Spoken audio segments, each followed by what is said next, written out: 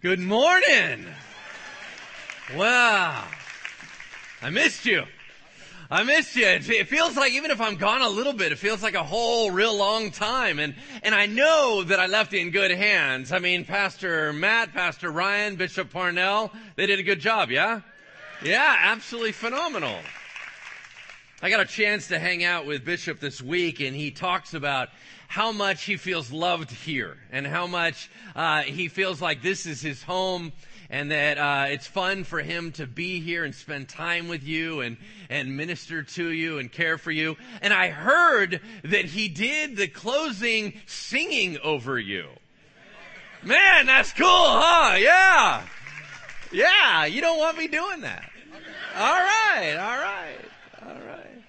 I grew up in heavy metal, so it's just a totally different thing when I sing over you. So, anyway, I'll tell you what, I need you to take out the handout sheet that was given to you at the front door, and we can dive in. We're going to need all our time together. We are in part 72 of our Being Jesus series, and I entitled today's message, The Beginning of the End, which sounds absolutely not encouraging. Anyway, I do want to, you'll understand as we kind of get through this, Jesus is going to go into one of the longest teaching elements that is recorded. So we have like a Sermon on the Mount. Well, this is called the Olivet Discourse. And it's some of his teaching in the temple that we've been studying, and it's some that he teaches on the Mount of Olives, overlooking Jerusalem. But it's this longer period where Jesus is kind of wrapping up his earthly life, and he's kind of dumping out all the information to the kids so that they can take off without him, and then he's going to step out. We are in the last week of Jesus' life here on earth. And so there's a lot he needs to say, so a lot of that is written down. But I want to begin with an Old Testament story to just kind of tie us in a little bit to where I feel like maybe my heart is on this passage. In Exodus 15, it tells this little story that right after Israel had gone through the Red Sea incident, which you all know the Red Sea incident, right? You know, they were in bondage to Egypt for over 400 years. God then brings them out. That's the plagues and Passovers from that, right? And then as they go out, they get stuck right in front of a kind of an ocean blockade, and then God moves the walls of water. They walk through. Y'all know that story, yeah? Well, that was a pretty traumatic event. That was pretty scary for them. And then it was pretty awesome once they saw the whole water moving thing. That was awesome. And then God seemed bigger. Well, they're 3 days into the desert. They don't know where they're going. But when they walk into the desert, they realize there's no water. Now, I know I've been hungry. I have never gone thirsty like over a day. They're 3 days into it and there's no water. You have approximately between 600,000 to 1 million people walking with you, and there's no water. Now that becomes challenging, does it not? Yes. So they complain to Moses, and what I love about Moses' leadership, which I have tried to implement into my life within the last couple of years, is that when people complain to him, he had this attitude of, man, I'm just doing what God said, and he goes and complains to God, right? So I thought, well, that's a cool idea. Someone dumps it on you, you go and dump it on God and say, hey, God, they're mad at me. And then God says, yeah, I got it. So they come upon some water. Now, you got to imagine they're thinking, yeah, finally, we're not going to die of thirst. And they all run to the water, and it's undrinkable. Now, that just sounds like a cruel trick. You know what I mean? It's kind of, hey, a bunch of water. Can't drink any of it. That's messed up. And so you're like, God, what are you doing? I mean, it's jerking us around, and we just came through this traumatic incident. Now, all of a sudden, we can't drink the water, but it's right there in front of you. I mean, you hear these stories about people that are alive on the ocean for a little while, but they're so thirsty, they start drinking the salt water, and then that doesn't work with their body, right? Okay, so this is what we got going on. So they complain again, and they're like, Moses, you're killing us, man. Your leadership's dismal. Right? Here we go again. And he's like, God, they're mad at me again. And God says, well, I actually have a solution for you. And he's like, all right, what do we got? What do we got? Is there more water? No. We're going to change this water. What do you mean we're going to change this water? Well, what I want you to do is I want you to drag a tree into it. I'm sorry, what's that? You want me to what? Is this a purification process? How does this work? No, just drag a tree into it. Why? I'm not explaining that to you right now. Drag the stupid tree into the water, and it's going to make the water better. Really? Yeah, trust me on this one. So he drags it into the water, and it's made sweet instantaneously.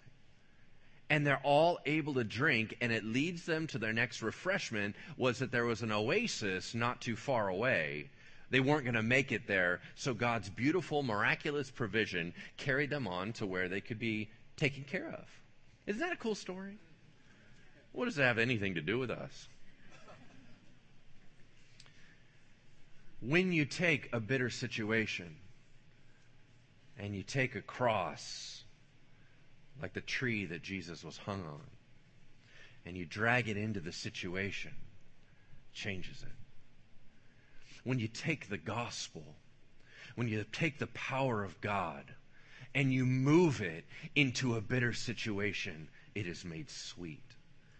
I don't know where you are all at. I would love to get a little read on you that maybe some of you have walked through difficult seasons, but now God has made it sweet. Maybe you're in a time of refreshment. Maybe you're in a time where you're like, dang, things are going okay for me, you know? And it seems like I've just had some blessings in my life. I would love to see where you're at. Can you just raise your hand if you're in a season of sweetness? Anybody in a season of sweetness right now? Yeah. All right, here's what we need to do. When you are in that season, I want you to praise God for it. I want you to say, man, it's not always like this, so I'm feeling good about right now. And all the rest of us need to realize that if God has them in a season of sweetness, then He can also bring us someday to a season of sweetness. And so I would like to just give a round of applause to God for their sweetness. Amen? Yeah. God is good, and I don't want you to feel bad about this time of sweetness. I don't want you to feel guilty about that. Oh, well, my neighbor's suffering. Yeah, I get it, but you're not right now. And it's okay to say, God, I feel so blessed. I feel like you've been so good to me. It's so wonderful to praise during those times. That's why He made it sweet. He wanted your praise. He wanted your glory about Him. And so instead of going, man, I probably shouldn't feel this way. You know, there's other people suffering. Okay, I get it. I'm not saying that you become hard-hearted. What I'm saying is you become praise-filled. You know what I mean? And so those are the times that we lift it up to God. Now, not all of us are in that place.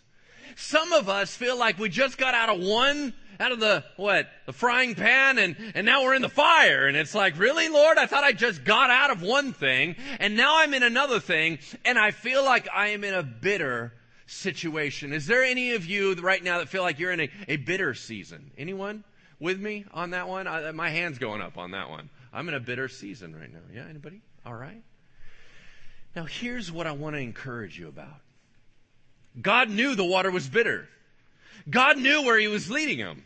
God knew that He was taking them through. Do you remember that in Psalm 23, it says, yea, though I walk through the valley of the shadow of death. It didn't say we're camping there. It didn't say we're living there. It didn't say that that's the end of the story. It says we're going through because the tablelands and why the shepherd took you that route in the first place is that there's goodness on the other side.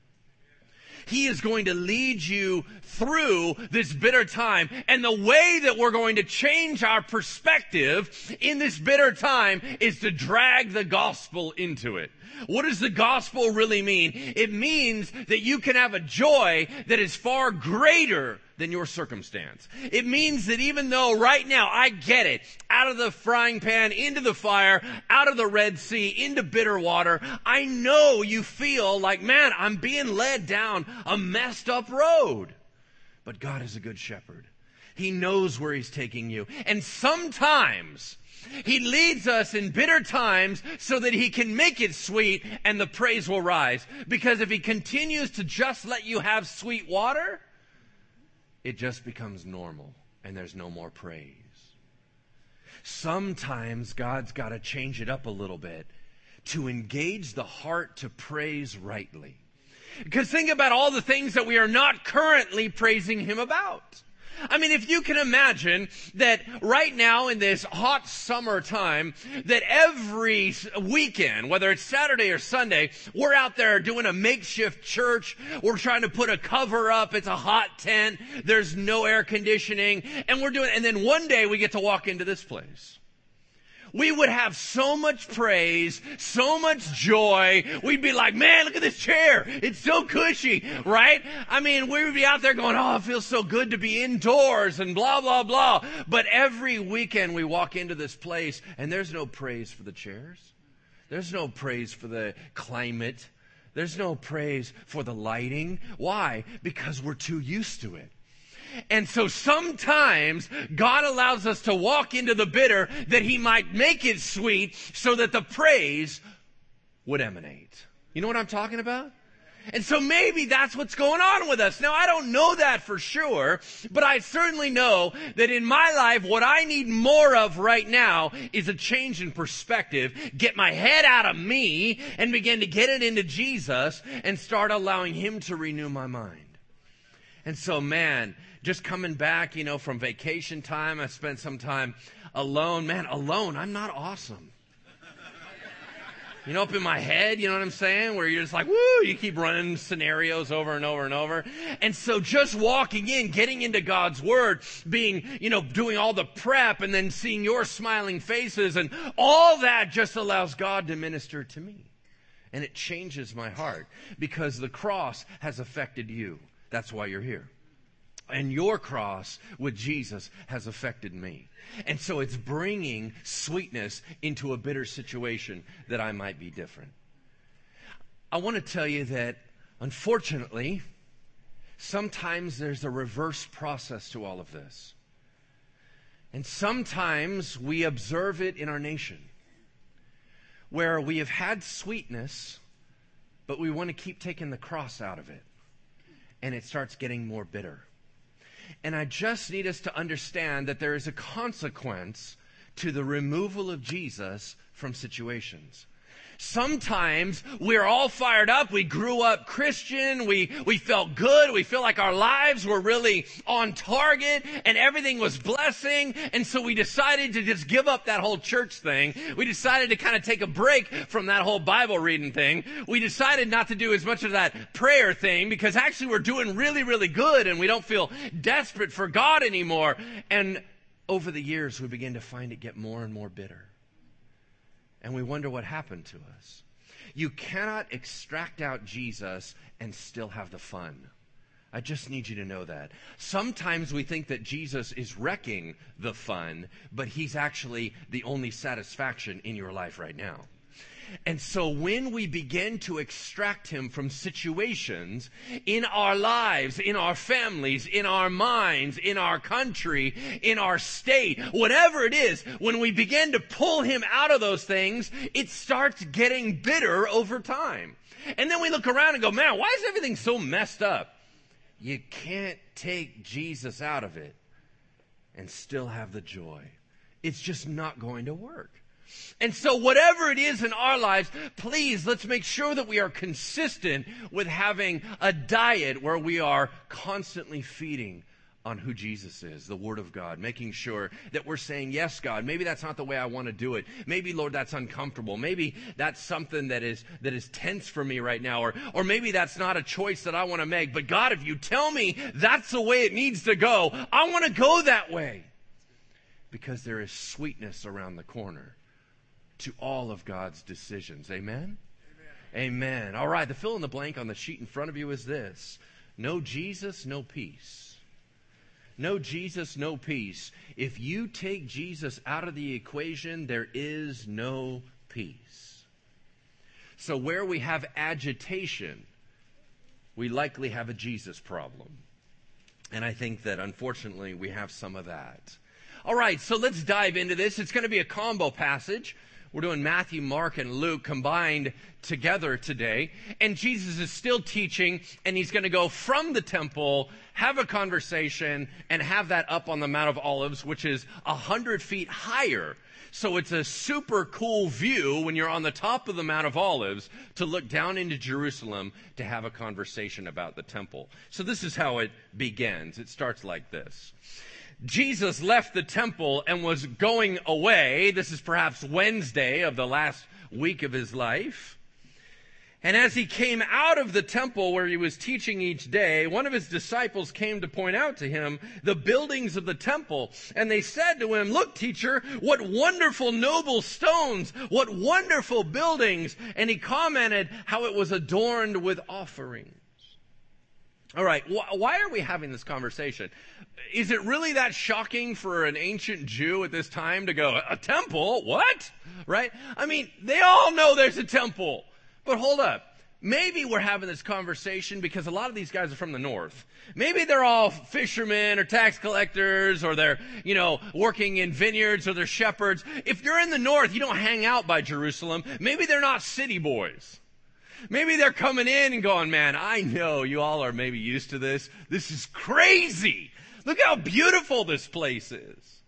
Or maybe they were paying attention when Jesus, approaching Jerusalem, broke down in tears and began weeping and said one of the weirdest lines they had ever heard.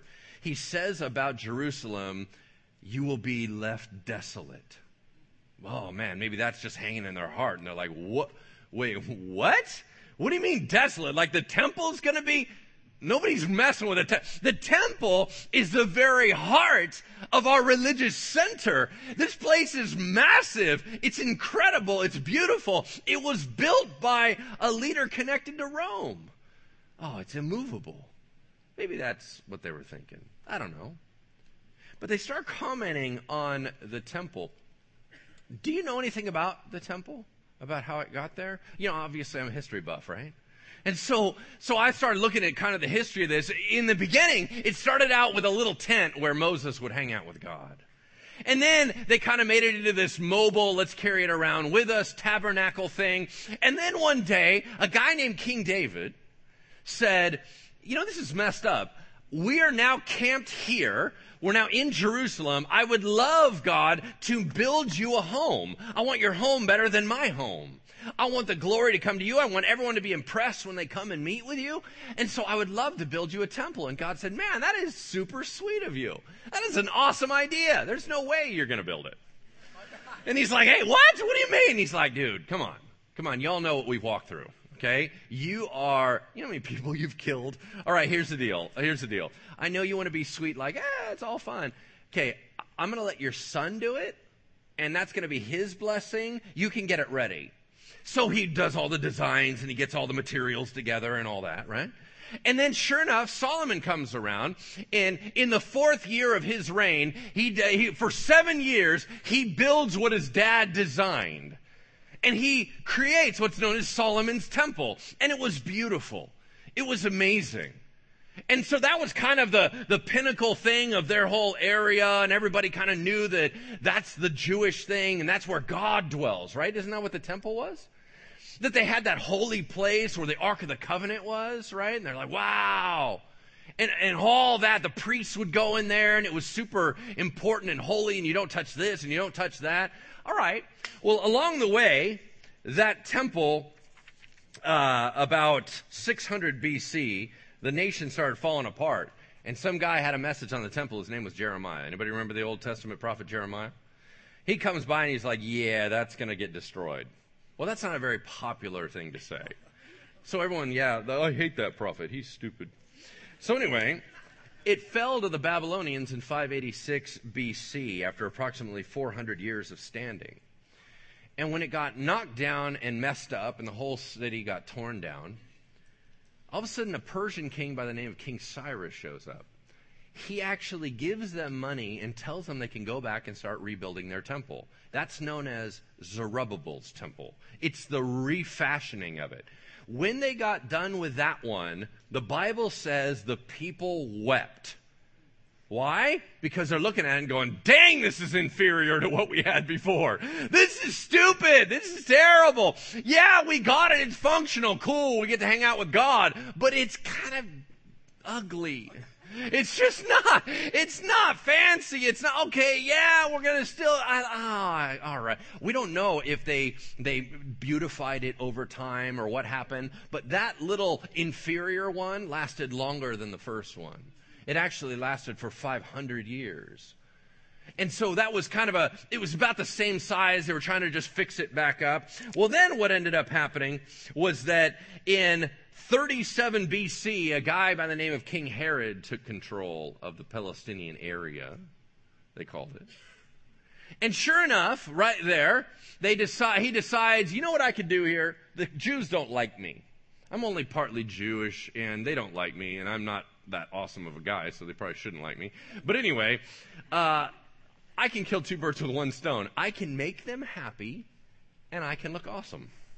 This is such a great idea. I'm going to rebuild their temple, and I'm going to make it bigger and badder and better than the first one. So King Herod was known for his fancy buildings. So he deconstructs and breaks down the entire temple and rebuilds it. What he wanted to do was make it huge. Well, the problem was it was on top of a small mountain. Okay, so Mount Zion or Mount Moriah, whichever time you're looking at, that was not super big, and he wants to expand. How do you expand off a cliff? Right? So he tears down rubble from one side, builds up shurings and footings, and expands the entire area. Now, this is what's so fascinating about it. By the time he gets done, it is twice the size of Solomon's temple. It is twice the size of the Acropolis in Athens. It is a massive monstrosity built of white stone. The upper reaches are all marble, and the eastern wall is completely coated with gold, so that in the morning when the sun comes up, it hits that and blinds everybody. It was one of the 7 wonders of the world. It's adorned with tapestries and beautiful gold things and gold doors. And he actually gave this a vine, a beautiful gold vine that hangs on the walls. And every cluster of grapes, they said, was the size of a man. You can imagine how massive, and they're all solid gold. And so this place is beautiful and crazy, and the footings that they moved into place to get this thing locked down, because they knew it was so heavy, the foundational stones, one of which you can still see if you go over to Israel right now. It's right next to the Wailing Wall. You now have a tunnel that you can walk through and you can see it. I've seen it with my own eyes. It's estimated, they don't even know, it's estimated to be 570 tons. All right, no one knows how they cut it or moved it. So, we always go, I wonder how the pyramids were built. They don't even know how that rock was moved. They were orchestrated and chiseled out so perfectly that they would fit, and they needed no cementing together because they were absolutely perfect. And even the cornerstones on top of the foundation, those cornerstones are 75 to 100 tons. I mean, it's just ridiculous, the amount of stuff that he put together and built this incredible monstrosity. The whole world marveled at it. So did he get credit? Yeah, that's what he wanted. Sure enough, he began that in 20 BC. The main sanctuary was in full operation within 10 years, but the total project was not complete until AD 64, way after Jesus died. What was the problem with that date? It was only 6 years before the entire thing was destroyed. It was only finished and complete for 6 years. Wow. And all that stuff got ripped off and torn down. Jesus said when he came into the Jewish territory, he said this phrase that freaked everybody out. He said, something greater than the temple is here. Do you remember that? Who's that? Jesus. Him. Yeah. He said, I'm greater than the temple. Why would he say that? Because what does the temple represent but the presence of God? What if God himself is right there? He's like, I'm the temple, right? Y'all don't need this temple anymore. It doesn't do the same thing that it did before. I'm right here. And then if you remember that when Jesus died, there was a curtain that covered the Holy of Holies. Now, the Ark of the Covenant had already been lost. It's not back there anymore. That was an empty room, right? But that was still the presence of God. Do you remember what happened to that curtain when Jesus died? It was torn from the top to the bottom, and God went worldwide. And now, post-Pentecost, we are now defined in the Bible as walking temples. You understand what I'm talking about? We are movable, walking temples where God dwells. We no longer have to go to a location to worship Him. We can now be wherever we're at, and God is present with us in all of His power and glory for His children. Is that not amazing? Man. So when they're walking around, you got to understand what they're looking at. And these guys are like, man, this place is crazy. And then Jesus says this. But Jesus said to him, you see all these great buildings, do you not? Listen up, kid, this is deep. As for these things that you see, this magnificent temple, the days will come when there will not be left here one stone upon another that will not be thrown down. And they're like, there's no way that's going to happen. I mean, do you see how big these rocks are? No way. In AD 70, Vespasian's son Titus, they got sick and tired of the Jews rebelling, and they just decided to smash them. He sets up an embankment and for 13 months lays siege to Jerusalem, starves them out. They actually get to the point of cannibalism. 1.1 million Jews die. I believe 97,000 of them are hauled away to captivity. The entire place is tore up. One of the ways that he did it was he put scaffolding around the temple. He put scaffolding around the city that was wooden, packed it, and his guys did this. Apparently he didn't want this, but they packed it full of flammable materials, and they lit the entire thing on fire. Why? Because they wanted to burn the city, and when the heat got so great, it cracked the rocks. And the rocks began to split. Problem is, what did I tell you the Eastern Wall was made out of? Gold. What happens when gold gets really hot? It melts. It poured down into the cracks of the rocks. Now what do they have to do? They have to split the rocks apart just to get the gold back out, because there's no way they're leaving it there. And they tore every stone off the other stone until the whole place was decimated. That's called fulfillment of prophecy. You know what I'm talking about? All right. All right, there are 4 of you that are super impressed right now. All the rest of you are like, when do we get to the good part? This is ridiculous. What's going on? All right. As he sat on the Mount of Olives opposite the temple, Peter and James and John and Andrew asked him privately, saying, Teacher, tell us, when will these things be? What will be the sign when these things are about to take place of your coming and the end of the age, when all these things are about to be accomplished? Okay, a couple things that are really powerful right there. It says Jesus left the temple, and then he went and sat on the Mount of Olives and talked about the destruction of the temple. You know why this is so important? Because in the Old Testament, when God was done with Israel for a time for their judgment, it says the glory of God departed from the temple, crossed the Kidron Valley, and stopped and hovered over the Mount of Olives. Now you have Jesus doing the exact same thing. He just cleansed the temple, told them, you guys, this is all bogus. We don't have it right anymore. This is messed up. And when you get done honoring God, what are you supposed to do with that? If God's not being honored, what's the point? And he said, and he left and went over and stopped over the Mount of Olives. The glory of God moved away from the temple. Now what's going to happen to it? The destruction that he's talking about, right? And then it says, the disciples said, so like, when's that going to happen? I mean, you just said this temple's going to get torn down. Like, when? I mean, you're the one that recruited us. We've been going through all this crazy training, and we've been seeing miracles. And so, like, are you going to blow up the temple, and then we're going to be, like, in charge? Or how does this thing work? How's this all going to go down? And they assumed that the destruction of the temple meant the end of the world. Because in their world, that was everything. And why wouldn't you think that? If you're an Old Testament Jew and you're reading the scriptures, it looks like the Messiah comes in, everything blows up, and heaven's next. That's all it looks like. So why wouldn't you assume that? Well, they did. And that's why Jesus said, your question is a little messed up. So I got to answer it in a couple different ways. First of all, you're asking me, when's the temple going to get destroyed? That I can tell you exactly. But you're asking when I'm coming back. That I don't know. That's the Father's going to reveal that to me. So actually, I can't give you that. I can give you signs about when it's going to happen, but I can't tell you about when it's going to happen. So this is actually what he said.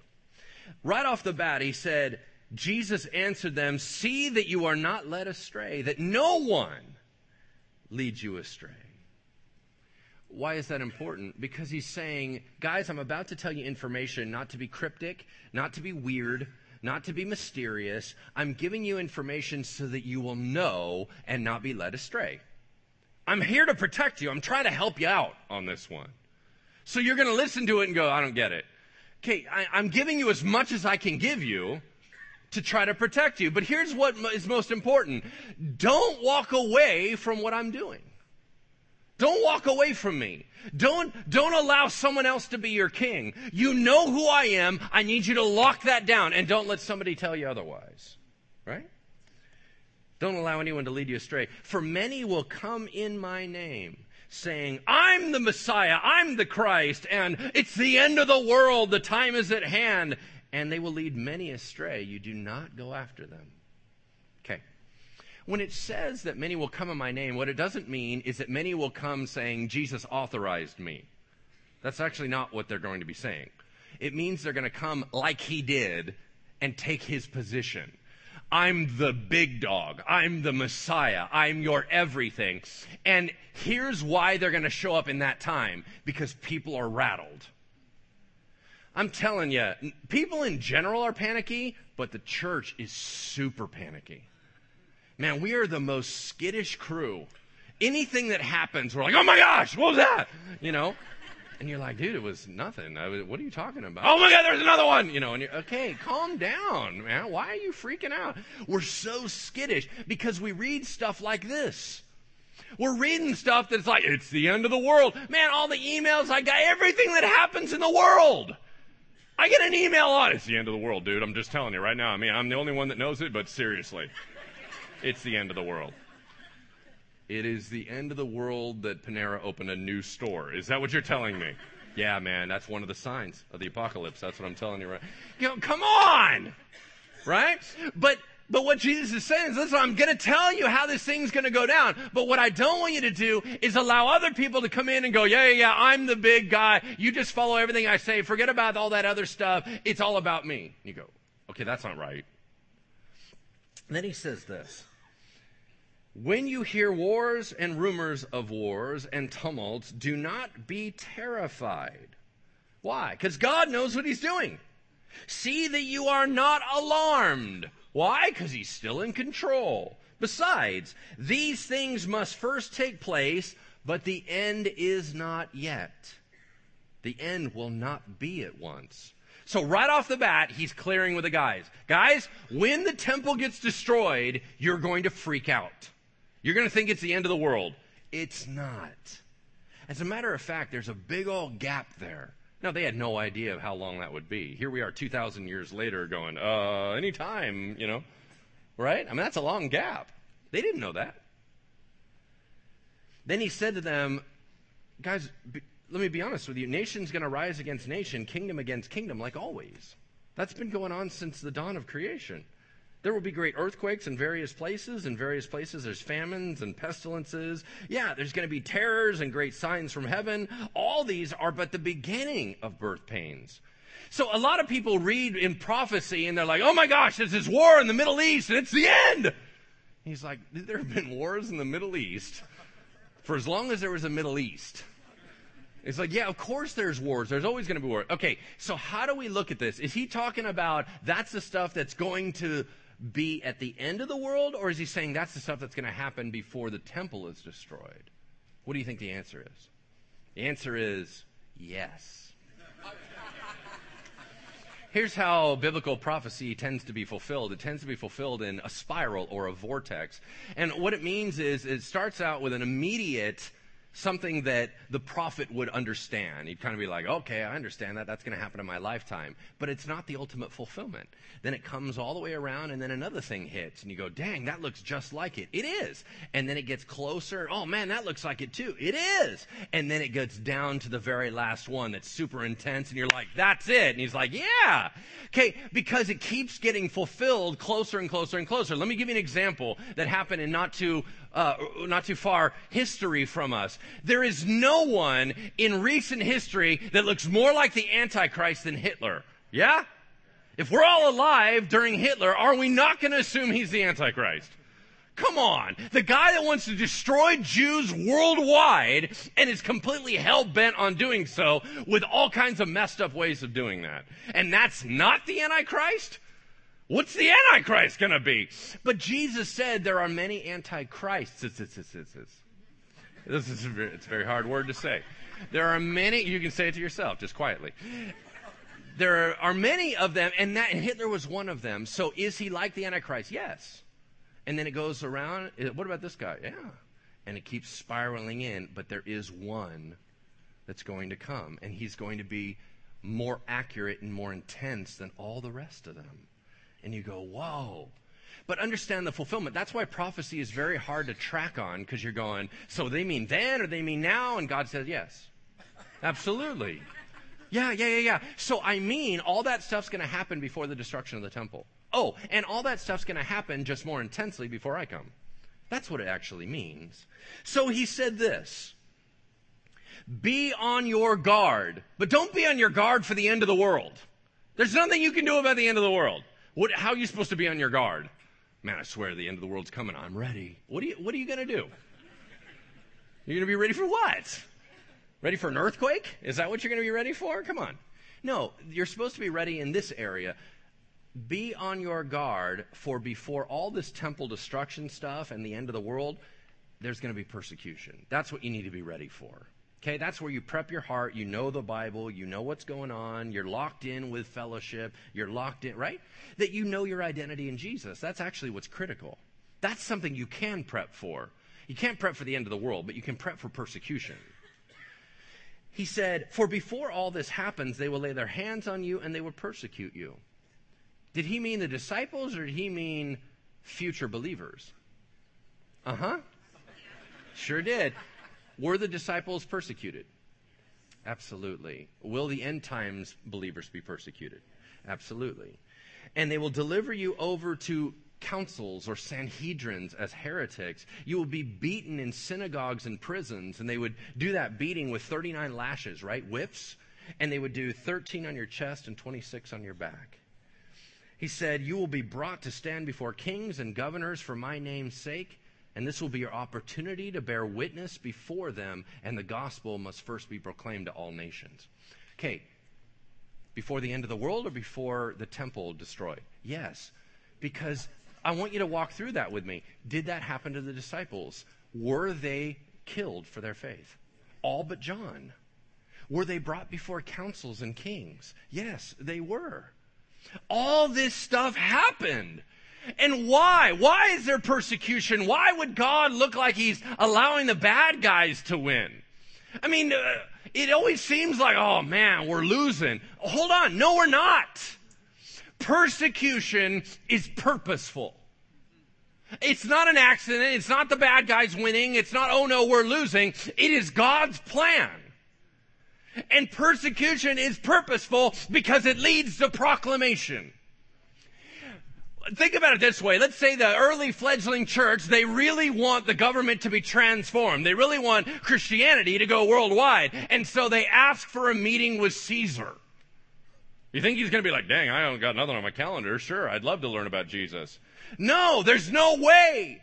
So how are they going to get a meeting? Well, I don't know. Jesus gets them a personal invitation.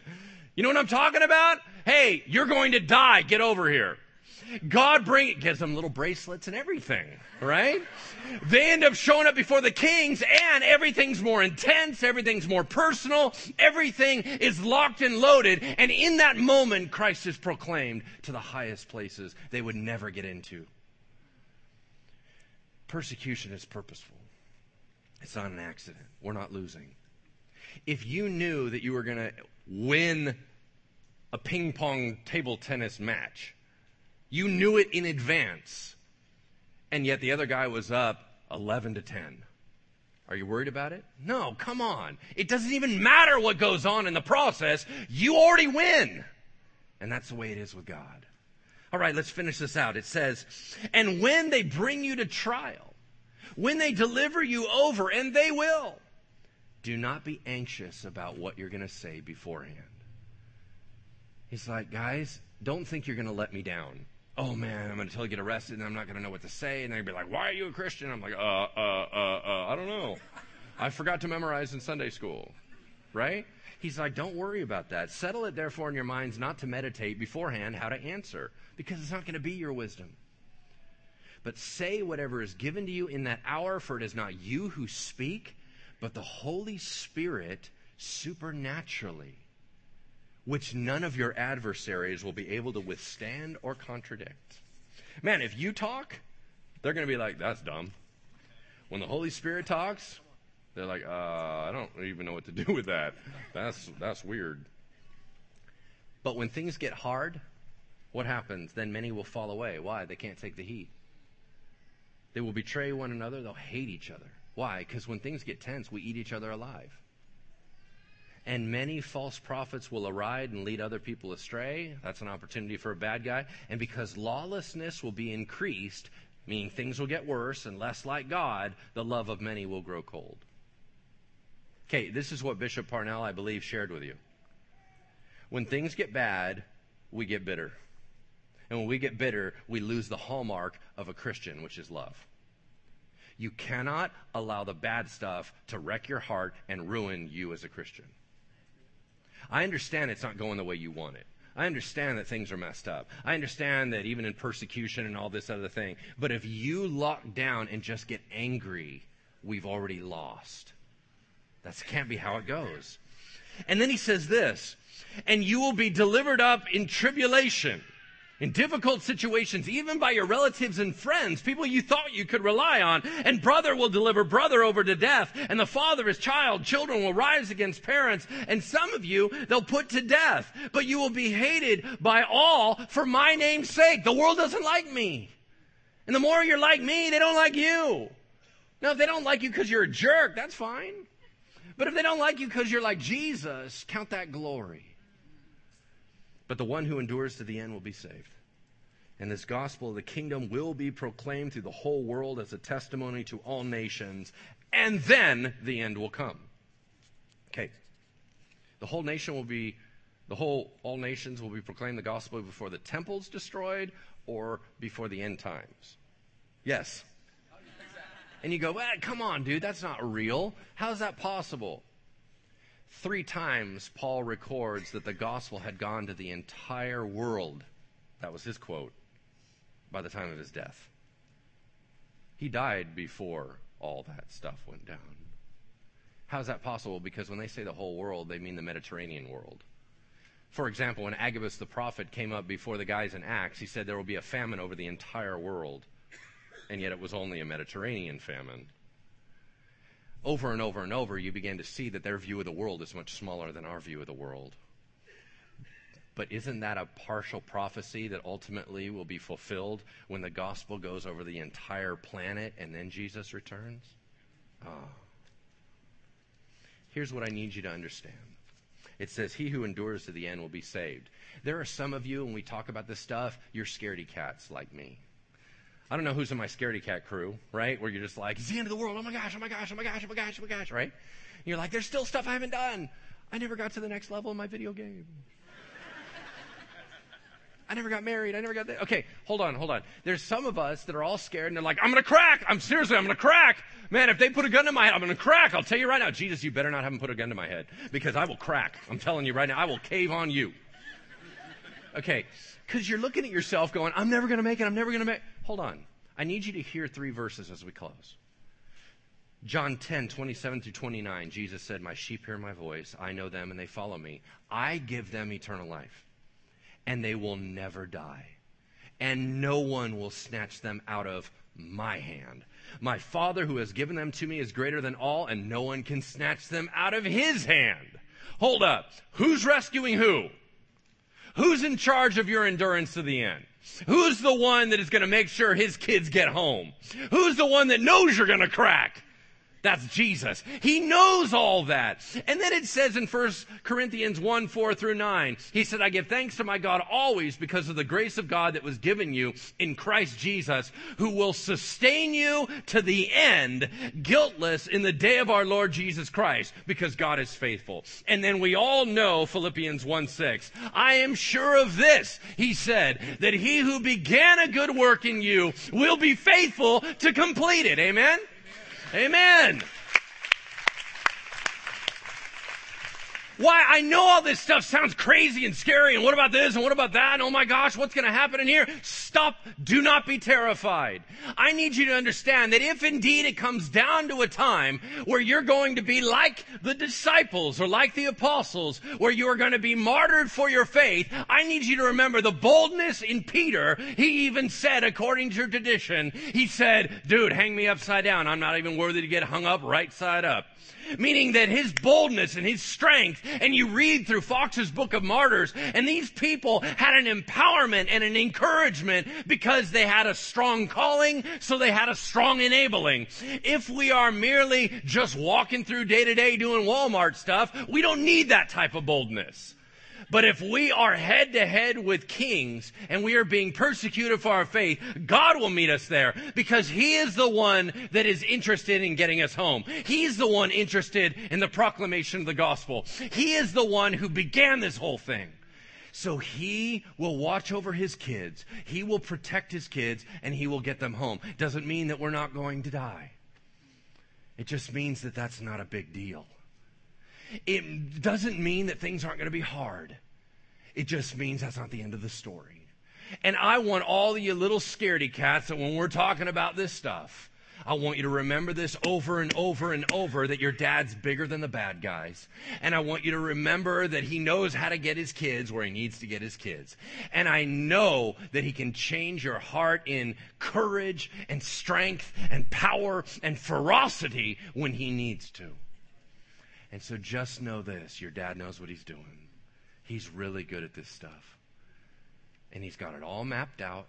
It's not an accident. It's not random. And no, the bad guys aren't winning. Amen? Amen. Let's close in prayer. Heavenly Father, thank you. Thank you, Lord, for your encouragement. Thank you, Jesus, that you laid this stuff out so that we wouldn't kind of get lost or messed up by people. And Lord, we're just going to adhere to you. We're just going to love you, and we're going to walk with you, and we're going to try to keep our hearts soft. But God, some of us, we're kind of messed up right now. We're in a rough place, and we need more of you in our situation. We need more of the cross. We need more of the gospel. And so, Lord, come in and be with us. Lord, we need a different perspective. We need, I don't know, maybe our head needs to get re-racked, or maybe, Lord, you actually need to change a situation. God, you're able to do that. So in advance, we praise you for what outcome that is going to happen. Lord, even if it looks like it's going backwards to us, you know how to get us home. And so we praise you in the good times. We praise you in the bad times, for you are great and wonderful. In Jesus' name, amen. Amen. Have a wonderful week, and we'll see you next time.